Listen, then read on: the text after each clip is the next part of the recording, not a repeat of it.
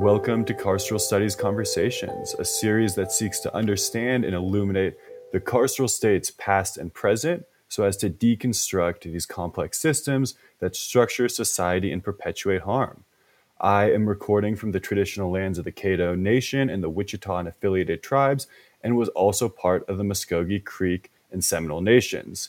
Our guest today, Guy Emerson Mount, is recording from the traditional lands of the Muskogee Creek Nation, who were dispossessed of their land by the U.S. government and removed westward through what became known as the Trail of Tears.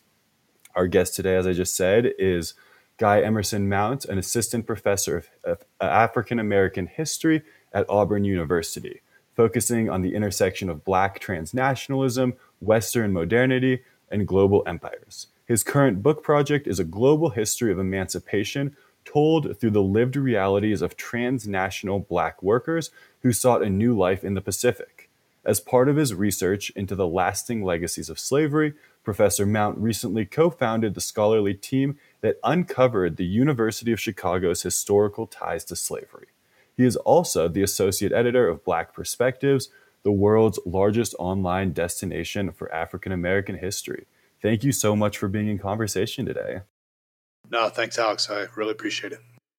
Yeah, so I wanna start because we're gonna look through these historical linkages of slavery as it relates to the carceral state, and I want to sort of start at the beginning in this moment of emancipation in the 1860s, where your research also focuses on. So, what did emancipation mean to freed people? What alternative world or alternative reality did freedom mean?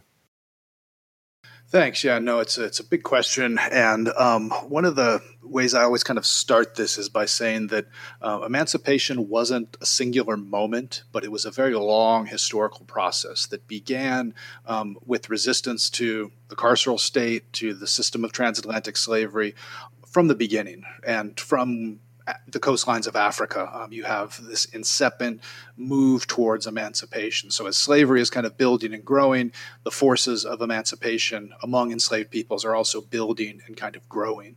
And it was always this incomplete kind of process, a sporadic process with maroon communities. There's a lot of great new work being done on kind of fugitivity and the ways in which kind of breaking away from that system of slavery to the extent possible while it was still legal was a thing and was a very important, necessary process, and placing enslaved peoples as the pinnacle abolitionists who were the ones kind of driving forward the kind of white allies that would take hold of things later. So that's kind of always important to keep in mind that emancipation is a long process, started, initiated, and sustained by enslaved peoples. Of course, the legal moment, and there were also several legal moments in which emancipation happened, through Lincoln and through constitutional amendments, etc.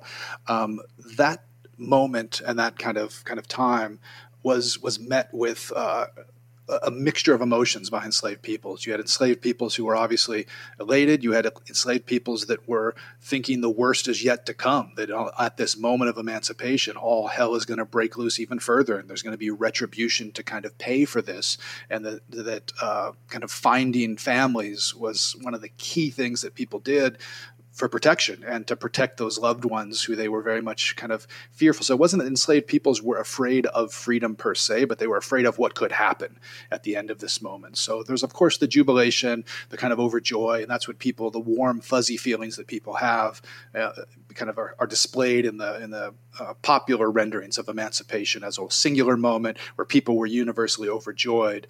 But at the same time, there was just as much kind of fear, worry, and anxiety about what could possibly kind of come next. And in terms of what it meant, we have to kind of think about, I think the best book here is maybe Thomas Holt's The Problem of Freedom. So in terms of what freedom meant, Thomas Holt frames freedom as a problem, not so much for enslaved peoples, but certainly for racial capitalists, because one of the things that freedom meant for enslaved peoples was a sense of sovereignty and a removal of their labor from the capitalist mode of production. So formerly enslaved peoples who had been enmeshed in this world system of first sugar and then cotton one of the first things that enslaved peoples wanted to do was to get some land and remove themselves from that capitalist means of production, have a self-sufficient farm where they could kind of be left alone. And so the problem was for racial capitalism. Freedom became this intense problem for racial capitalism because how are you going to get these formerly enslaved peoples to grow the cotton and to grow the sugar when they don't want to? That freedom for them means not growing sugar, not growing cotton, but growing fruits and vegetables and raising livestock and just having a self-sufficient family farm that they retreated to. And we see this across the Atlantic world. Thomas Holt's book is centered in Jamaica, but the same kind of process happens for enslaved peoples in the U.S. is that they remove themselves from that capitalist marketplace. It becomes a problem for capitalism because they don't have the labor that they had previously gotten for free. And that is kind of the crux of that post-emancipation period in many ways. Yeah, that makes a lot of sense, and there's a lot in there. I want to get to sort of racial capitalism and this problem of freedom in a second, but before that, because you mentioned emancipation as this longer moment sustained by enslaved people, enacted by enslaved people, and I'm wondering if sort of and it was I think Kelly Carter Jackson writes about how Black abolitionists look to examples like Haiti and elsewhere for inspiration. Is there a similar point in freedom where freed people across the U.S. are looking to Jamaica, to Haiti, or elsewhere for sort of alternatives to capitalist societies? Yeah, so now you're definitely my wheelhouse because kind of this Black internationalism has been one of the most exciting kind of trends in Black history that in some ways is really, it's also as old as Black history itself, people thinking transnationally. I mean, African American history is, of course, African history in America and vice versa. And so it's that vice versa that we've really kind of only started to kind of really think through here. And so one of the places I always point to here in terms of thinking about moments and places in my work where this idea of emancipation transnationally makes sense is as Black people confront global empire. So as capitalists kind of realize slavery is officially no longer off the table, they immediately start to look, and really even prior to emancipation itself, we're looking to replicate racial capitalism in other venues. And so for the United States, this is going to really begin with Hawaii and kind of looking at Hawaii as a site of plantation agriculture. You've got Black people who run away from slavery and run to Hawaii. I've got a couple examples that I've drawn out from there, both from the Caribbean as well as from the U.S., kind of fugitivity in Hawaii. As empire is being kind of built. And then it's really going to come online when the Philippines comes online, when the United States kind of takes over the Spanish Empire and formerly enslaved peoples are looking to Hawaii, and the calls by Filipinos to have independence and to have their own nation and have their own state, their own polity that is removed from these colonial forces, these European-dominated forces. And there's going to be a back and forth exchange that's going to happen there, kind of an Afro-Asian diasporic network where Filipinos are coming to the United States, African Americans are going to the Philippines, and they're kind of trading notes, as it were, about this global state of racial capitalism and what freedom, emancipation, sovereignty, what all of those concepts are going to mean. And so, yeah, the transnational component can kind of never be understated. And some of the things you find in the archives are just absolutely amazing. I have one letter from a sharecropper in Alabama who basically says, get me anywhere. Like the United States, I need to get out of here. Take me to the closest destination to the Philippines as you can, and I'll figure it out from there. And so that desire to be elsewhere is a notion I've been kind of working through in my work as well. The idea that there is an elsewhere, there might be an elsewhere, there could be a world that might be created outside of this realm of racial capitalism, anti-Blackness, etc. Was always a desire, was always part of what Robin Kelley calls the radical Black imaginary, and this imagination to think things through in a different way, construct new worlds. Adom Getachew works on old kind of philosophical notions of world making in her new book as well, to think about kind of what does it mean to make a world. All that's happening, all that's part of the process. Yeah, that makes sense. And I like how you're tying together sort of, there's on this one hand the hope, but then you're bridging, there's this racial capitalism and it's so interconnected with empire that they both move in tandem across the world. So before thinking about that, can you explain, I mean, looking at Manning, Marable, Robin Kelly, as you said, what is racial capitalism? What does that mean? And how does it tie to the project of empire? So if you think this through in terms of Cedric Robinson's Black Marxism, where some of this where the term is kind of used, but interestingly, kind of he didn't really pick it up much in his lifetime. It was kind of his followers and the people that looked at him that kind of thought of this term racial capitalism. There have been some great think pieces recently, kind of deconstructing it and kind of the misuses of it. And I think so. Starting in terms of before defining it, I always try to kind of misdefine or make sure that we know which things are, how it's being used and invoked in ways that aren't necessarily useful or productive. So people often get the misunderstanding if they didn't read Cedric Robinson, for example, right? Who the thesis there, remember, is that capitalism, historically speaking, as a process that develops, is always already a racialized system. And he spends a great deal of his time in European history, actually, which most people who haven't read the book don't know this, but he looks at things like the Slavs and looks at things like the Irish and realizes that there was a certain kind of proto-racial formation, which he calls racialism, that existed prior to the transatlantic slave trade that Europeans were going to then bring to, lop onto, and expand dramatically. This notion of race, this concept of race is going to get built out over the course of the transatlantic slave trade and the development of capitalism, that these two things are happening historically in an interconnected kind of way. Well, for a lot of people who haven't read the book, they haven't done the reading, right? They will often just think that, oh yeah, it just means apply Marxism to Black situations where Black people are, and kind of there's this economic reductionism to just a traditional Marxism that is exactly the opposite of what Cedric Robinson was doing. He was actually, further in the book, goes into kind of pointing out all of the flaws of this approach, that racial capitalism doesn't just mean thinking about the economic or the Marxist interpretations that can be placed upon Black peoples, kind of as an external invading force almost, right? But that it's quite the opposite, right? Is that Marxism has a big hole in it in some ways. And there's obviously debate about the extent to which Marx actually did kind of foreshadow or did conceptualize or think about problems of race and problems of racism and empire.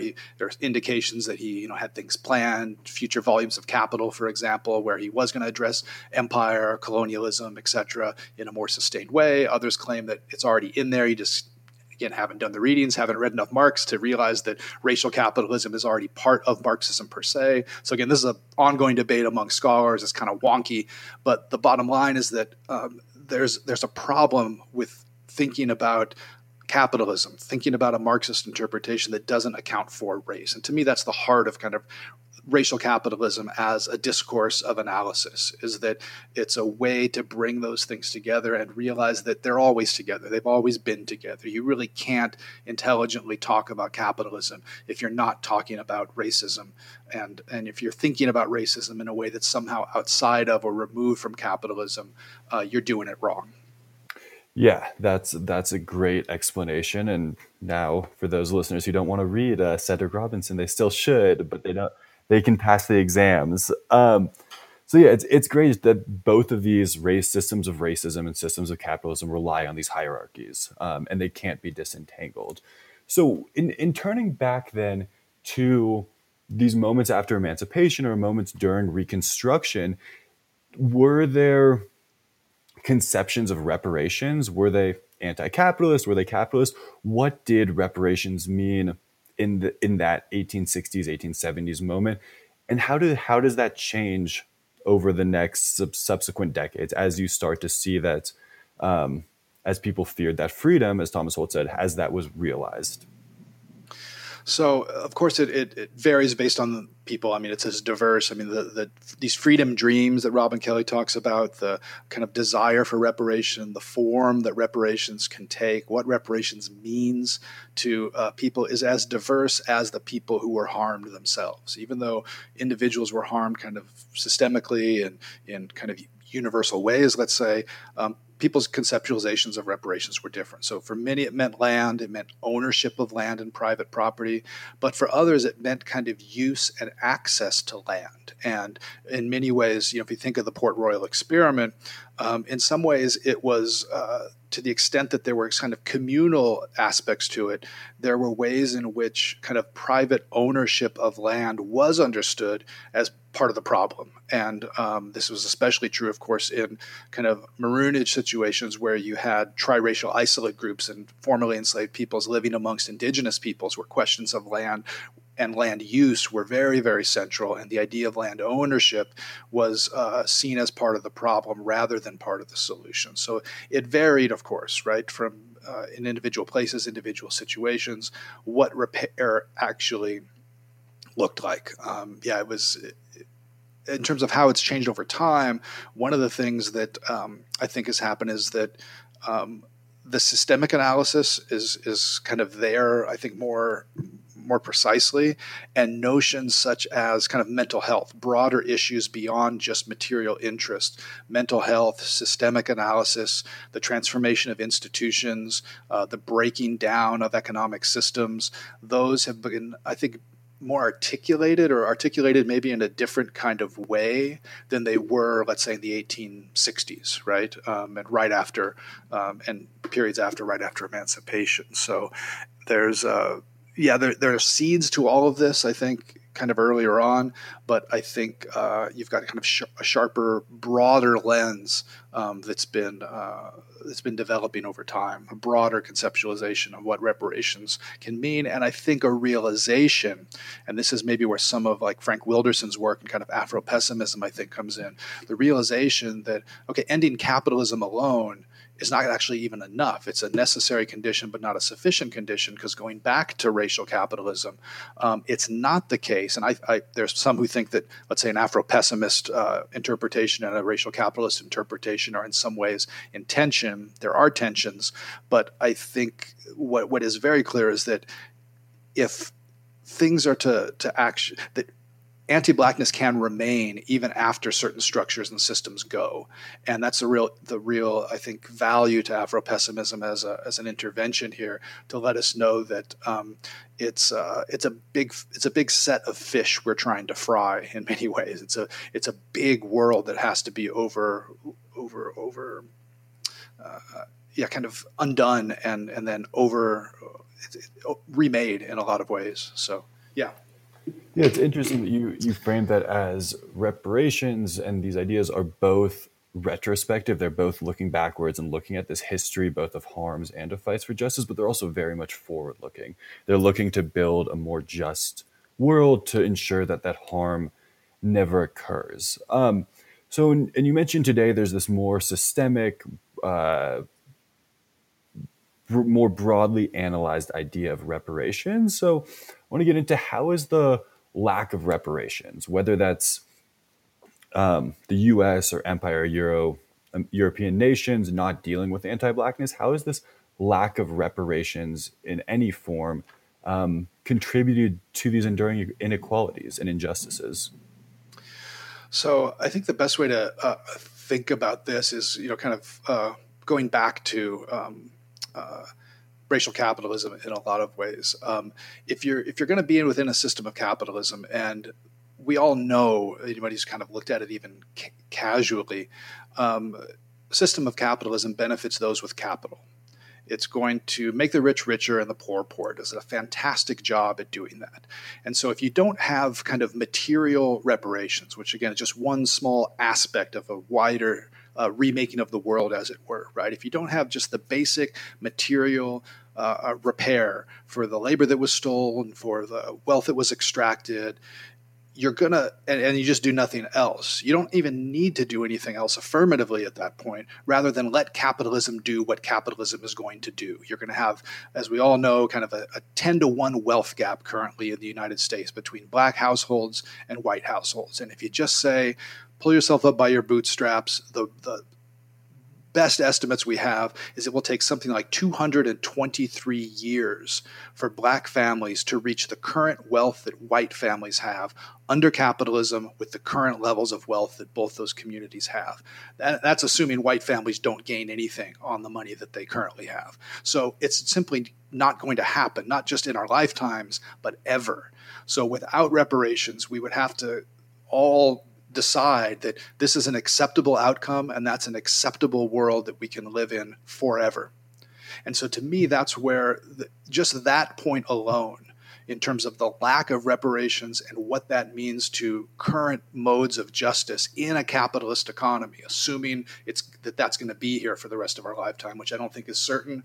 Things happen really quickly and strangely in history. Maybe we can get rid of capitalism. But again, the Afro-pessimists will tell us, be careful, because just because you get rid of capitalism doesn't mean anti-blackness is gone. There's still going to be work to do. And that anti-capitalist movement has to account for the anti-blackness within that movement itself and within some of the assumptions within Marxism and anti-capitalist work in and of itself. But reparations to me, at least the material part, which again, we never want to reduce reparations to just that material, but that's just one example, a material example of the ways in which a lack of reparations is continuing to perpetuate inequalities, because as that extraction continues and the extraction that happens and the filtering up, the trickle up economics that we've seen for the past, really in my lifetime, 40, 50 some odd years, it's going to continue, and you wouldn't even need to do anything but not do reparations to have a continuing decline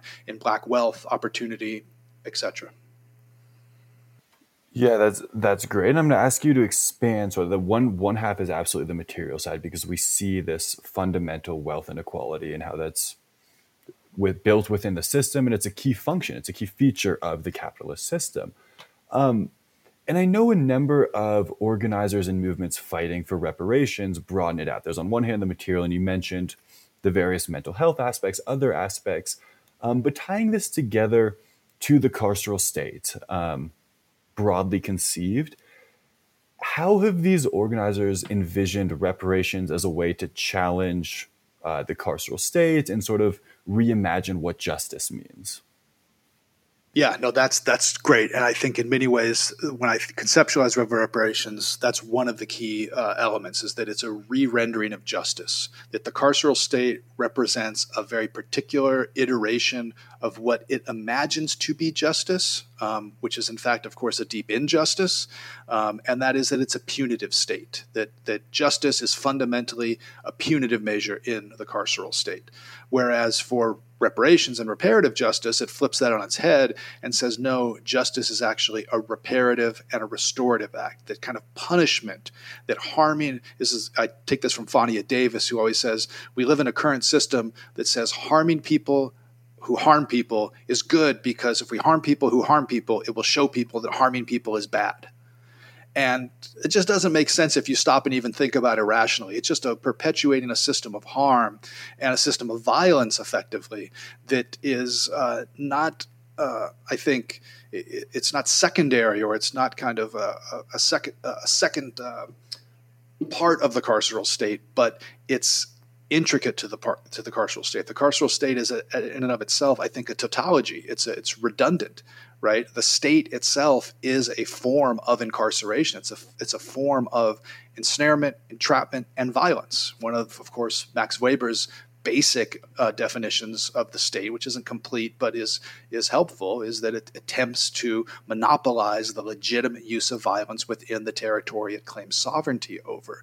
And so you can't have a non-carceral state. You can't have a non-violent state. States themselves at their iteration are violence. And so when people think about and talk about, repairing the carceral state, sometimes destruction is reparative, right? Sometimes destroying something like a state is a reparative act because it's a harm-producing institution. So if you have a harm-producing institution like a state, undoing that, often you're gonna have to at some point get rid of that harm-producing state, knowing that in our current iteration, you're not going to be able to make it a non-harm producing institution. I mean, when you can do that, it's great. Universities might have the capacity to do this. I think if it comes to like abolishing the university versus transforming, let's say something like the University of Chicago from a harm producing institution to a harm reducing institution, I think that might be possible at something like a university. I'm less convinced it's possible through a state. I mean, the Vatican has a jail. The Vatican has tiny little state supposedly run by God. it's hard to kind of imagine that in many ways when you know the history of state formation and the ways in which states kind of operate. They're punitive systems. They're systems of violence. And if we want to live in systems of peace, systems of restoration, we have to think about reparations as a way of being in the world, a way of life that you're constantly working on and towards, so that when harm happens in a community, instead of turning to the state, instead of turning to kind of carceral punitive solutions to the harm that happened, if you're addressing that harm at a community level, whether it's interpersonal harm, systemic harm, whatever it might be, if you're thinking reparatively and restoratively and applying that solution prior to the intervention of the state, to me, that's one of the possible pathways forward in terms of withering away the influence and the violence of the carceral state, is for communities to take that into their own hands and be able to kind of solve issues of justice through reparations at an interpersonal level. And then let that be kind of a starting point for people to think and practice and work on reparations to the point that they can make a more political kind of claim on things. And it's not an either or, of course. The things are already on the ground, I think, with activists working at the same time, that people that are demanding reparations from the state and demanding freedom from the state are demanding the ability to not have the state involved in their lives, while at the same time using the state as a ways in which to capture resources that are already owed to communities and the communities need in order to continue practicing reparations on a daily basis and harm reduction techniques on a daily basis. Yeah, that's a great point. That this process of rethinking justice, of rethinking who has or what has a monopoly on violence, on justice, on the idea of justice, and as of now, as Weber and many other scholars have said, it's the state. But as you're conceiving it, it's an intensely local project to rethink justice. It can't happen on a nation level before each individual community, each individual person recognizes harm in a current system and proposes and enacts and works towards, as a continuous project, something else. Yeah, and it's not necessarily an either or there's not an order of operations, as it were. And this happens with reparations as a whole. Like, for example, should memorialization come before restitution, right? And financial compensation? What's the proper ordering? I don't think there's a set ordering of this, like local versus national versus international, or I think it's just every place is going to be different, and things are going to kind of play out as they're able to play out. And so I definitely don't. I definitely wouldn't say that I'd prioritize any one ordering or any one direction, because in some ways all of them are always going at the same time. Yeah, that's a great point. Thank you for that. And I do want to follow up with something you mentioned about this idea of the university versus these other systems of harm.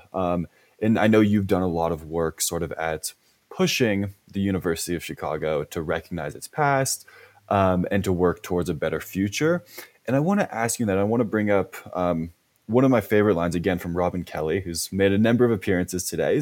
He mentions these black radicals during the 1960s and 1970s used university resources. They reappropriated the university resources for their own liberational education. And I want to sort of, using that to frame this, how can you talk about your work at the University of Chicago illuminating its linkages to slavery? Were there roadblocks, and why? What was the goal of that? Sure. So, as much as I kind of still hold that nation states are kind of irredeemable, one way to think about universities that I often bring up is that they're also nations in miniature, and to a certain extent, states in miniature, and maybe to another extent, nation states in miniature. So, if you think about a university as it kind of functions, not the mythology they kind of put out there, but the actual university as it exists, the actual existing university, it has its banners, it has its mantras, it has its kind of national identities, it has its armies, namely its campus police force. In the case of the University of Chicago, it has its borders and its boundaries, which it polices. It has a certain level of governance and a certain level of sovereignty and autonomy over what happens within that university space. Now, in this case, it's completely anti-democratic, right? It's not like professors vote for the provost or students vote for their professors or the provost, right? It's a wealthy board of trustees that assigns a chancellor and a president. And so in that ways, it's very much like a state in that, right, you have an anti-democratic system of governance. So there are a lot of similarities, let's say, between a state and a university. But the work at the University of Chicago, when we looked at that and we said, okay, what's the state of play and what can happen here? There are also possibilities at universities that I think don't exist in states because faculty and students actually are able to, I think, influence what happens there a little bit more because it's a little bit more decentralized and the nodes of power are a little more diffused in a typical university than they are, let's say, in a nation state or under capitalism as a whole. And so the work at UChicago, I mean, there's a whole historical thing that I don't know if you want to get into, kind of the actual history of the university that we uncovered. But when we did uncover it and we did put it forward, to get to your question of roadblocks, the roadblocks were everywhere. So the University of Chicago took, I think, the very unique stance in that they actively tried to suppress the work.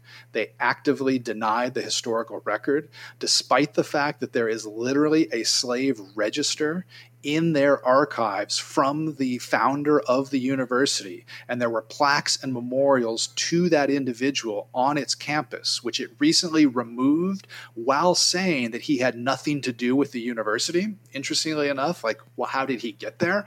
But this has been the university's kind of position. It's really unique as it relates to other institutions because others have at least not felt compelled to deny the historical record.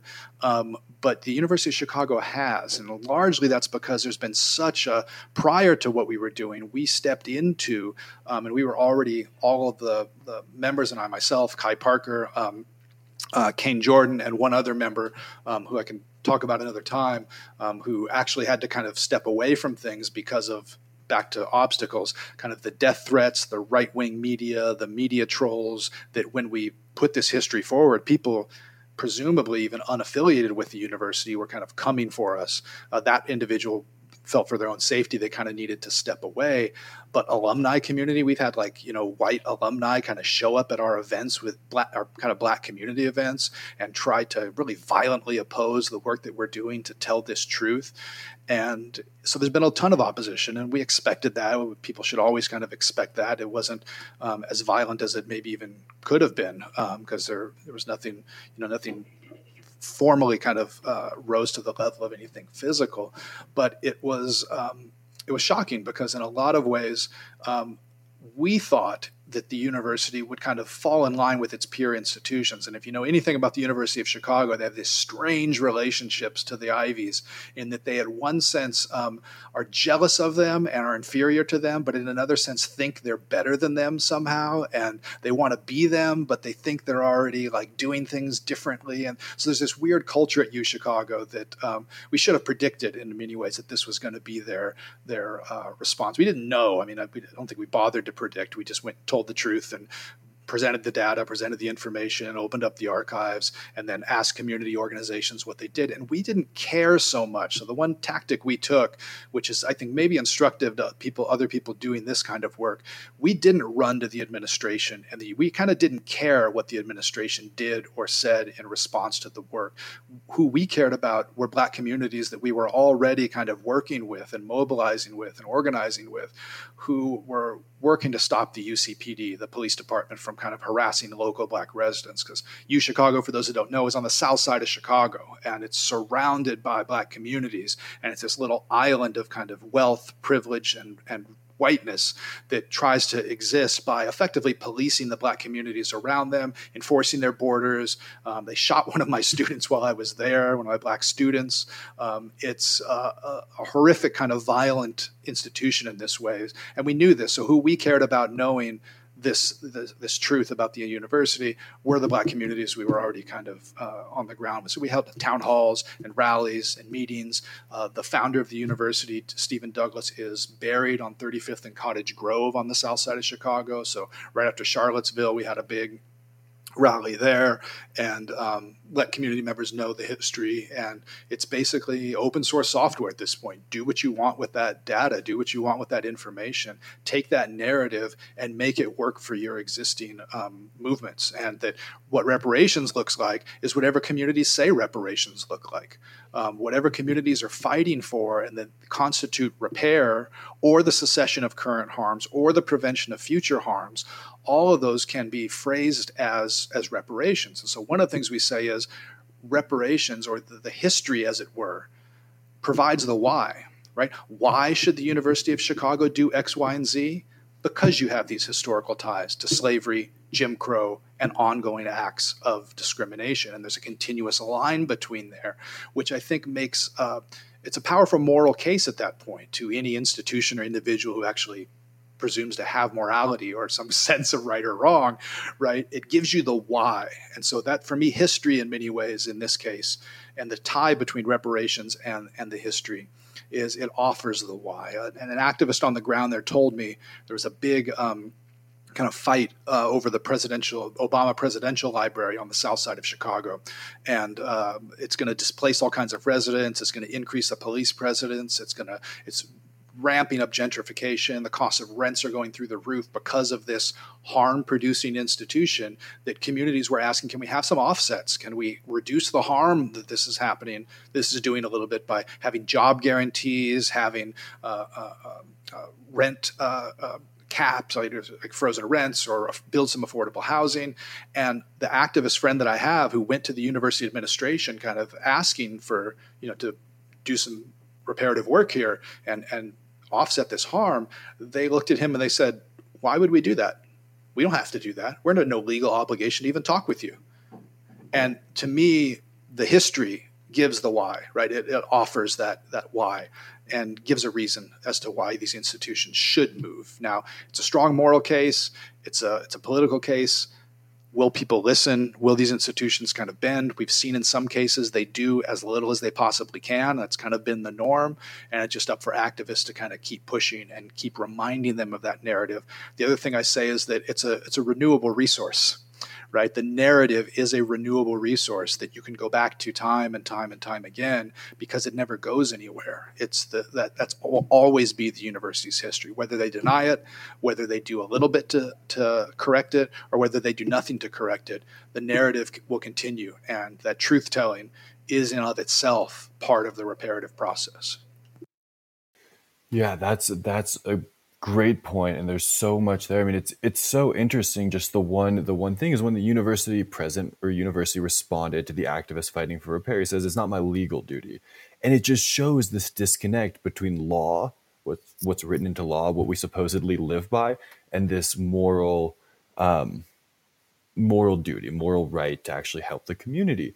But more importantly in that story, I'm just impressed by the way you gave the community and you helped bring the community knowledge that this is an intensely local thing. It's a community thing. And it's about coalition building, that the repair is about building a coalition for what's necessary on the ground today, which goes towards this broader conversation about how reparations can look different in various places based on what communities actually need. Yeah.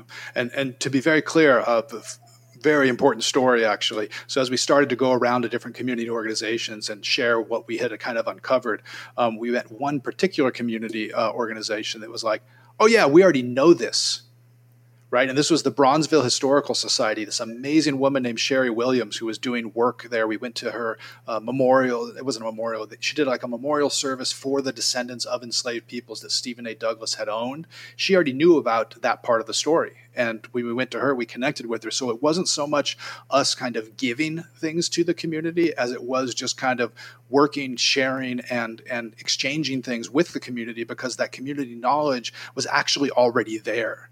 And but she didn't have the access, the resource. She has a blog, and she had written a blog post about it that, 2, 3, 4 people had probably read, right?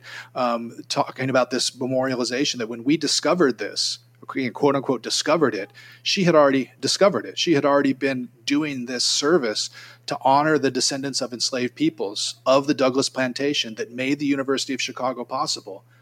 She had already been doing that for years when we arrived on it. So I think that's really important lesson also for academics to know that a lot of the so-called knowledge that we think we produce or know actually already exists within communities that are affected by this. And so people that are kind of theorizing reparations as some kind of public policy, I just reviewed a book actually that's doing this, where it's this real top-down administrative, bureaucratic, technocratic kind of approach to reparations.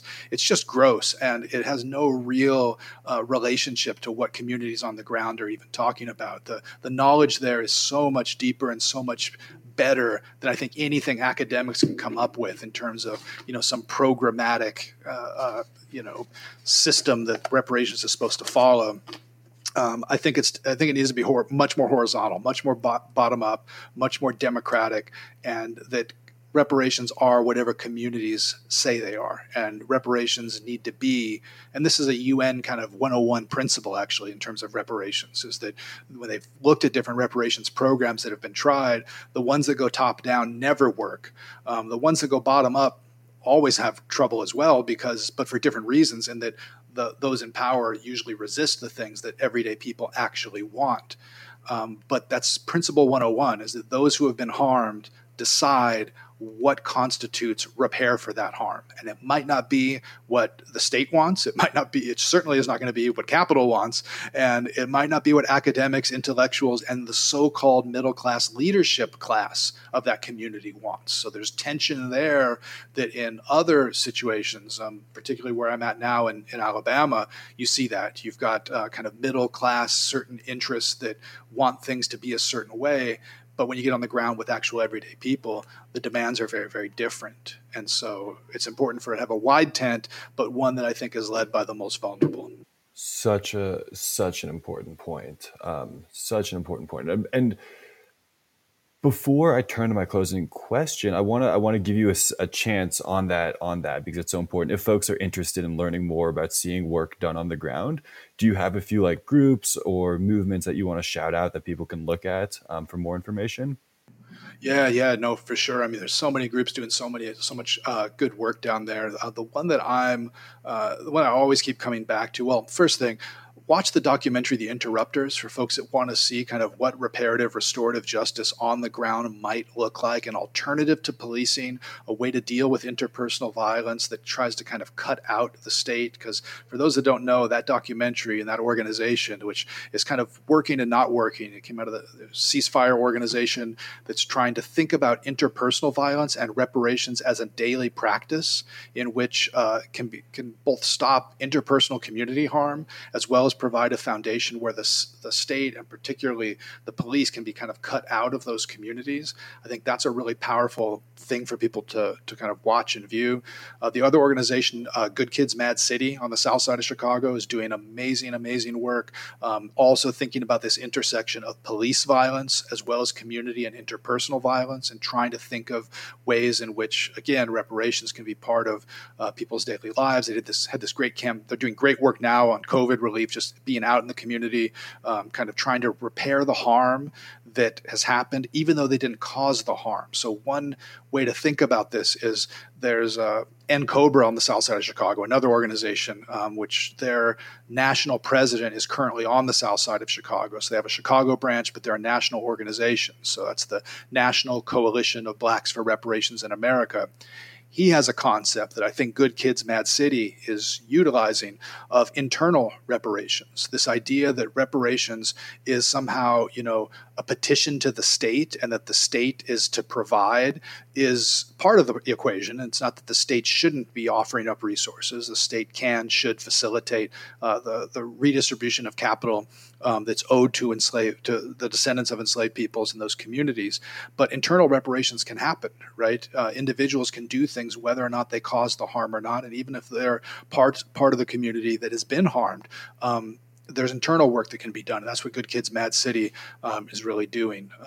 And Cobra has been on the forefront of this, since a long time. I mean, they really trace themselves back to the 60s in a lot of ways and have been fighting this fight through Queen Mother Moore, the Republic of New Africa, and now in Cobra. Amazing organization that's behind H.R. 40, the current legislation, but is behind so many other things that people never hear about and know about, from local slavery disclosure ordinances that are now getting some teeth and able to kind of provide a form of reparations, to individual lawsuits, stuff at the United Nations, having the United Nations declare slavery a crime against humanity. That organization is incredible. And one campaign that I would also kind of point to now is the More Than Diversity campaign at the University of Chicago. So if you just do the hashtag, or if listeners do the hashtag More Than Diversity, this is a strike, a partial strike, and a full boycott of the University of Chicago that was instituted by Black faculty and has now been supported by thousands and thousands of academics around the world who say we will not go to the University of Chicago until they meet the demands of local activists, including the Reparations at U Chicago Working Group. We want them to acknowledge their ties to slavery. So if you look at the whole disclosure, the whole petition or the open letter, it talks about the fact that the university is going to be boycotted and that the faculty are not going to participate in these diversity and inclusion kind of charades that the university wants them to do, and say, look how wonderful and diverse our campus is, while they brutalize Black communities, while they shoot Black students, while they are a leading cause of gentrification on the south side of Chicago. They're talking about abolishing the University of Police, and they're talking about reparations to Black communities. Those are the main kind of two big demands that are coming out of there, as well as issues with the study of race, having a race center, expanded funding. So there's on-campus things, expansion of programs for Black and brown students. But the main two things that I think coming out of there that are really unprecedented, that I've never seen, a partial faculty strike and a boycott that demand the abolition of the campus police and reparations to Black communities for slavery, Jim Crow, the carceral state, and current acts of discrimination. That's unprecedented. And so that campaign I really would love for folks to sign on to, and just realize the boycott is still on. You shouldn't be accepting any invitations or participating in any events related to the University of Chicago until they make amends, until they repair. And part of that's getting rid of the police and getting right with Black communities. Yeah, that's great. All those groups are incredible, doing good work on the ground, this idea of mutual aid. And my closing question, I ask it to everyone on the podcast. You may just have the same answer you just gave, or you may give something different, because the last one was quite impressive about what's going on today. So what gives you hope today?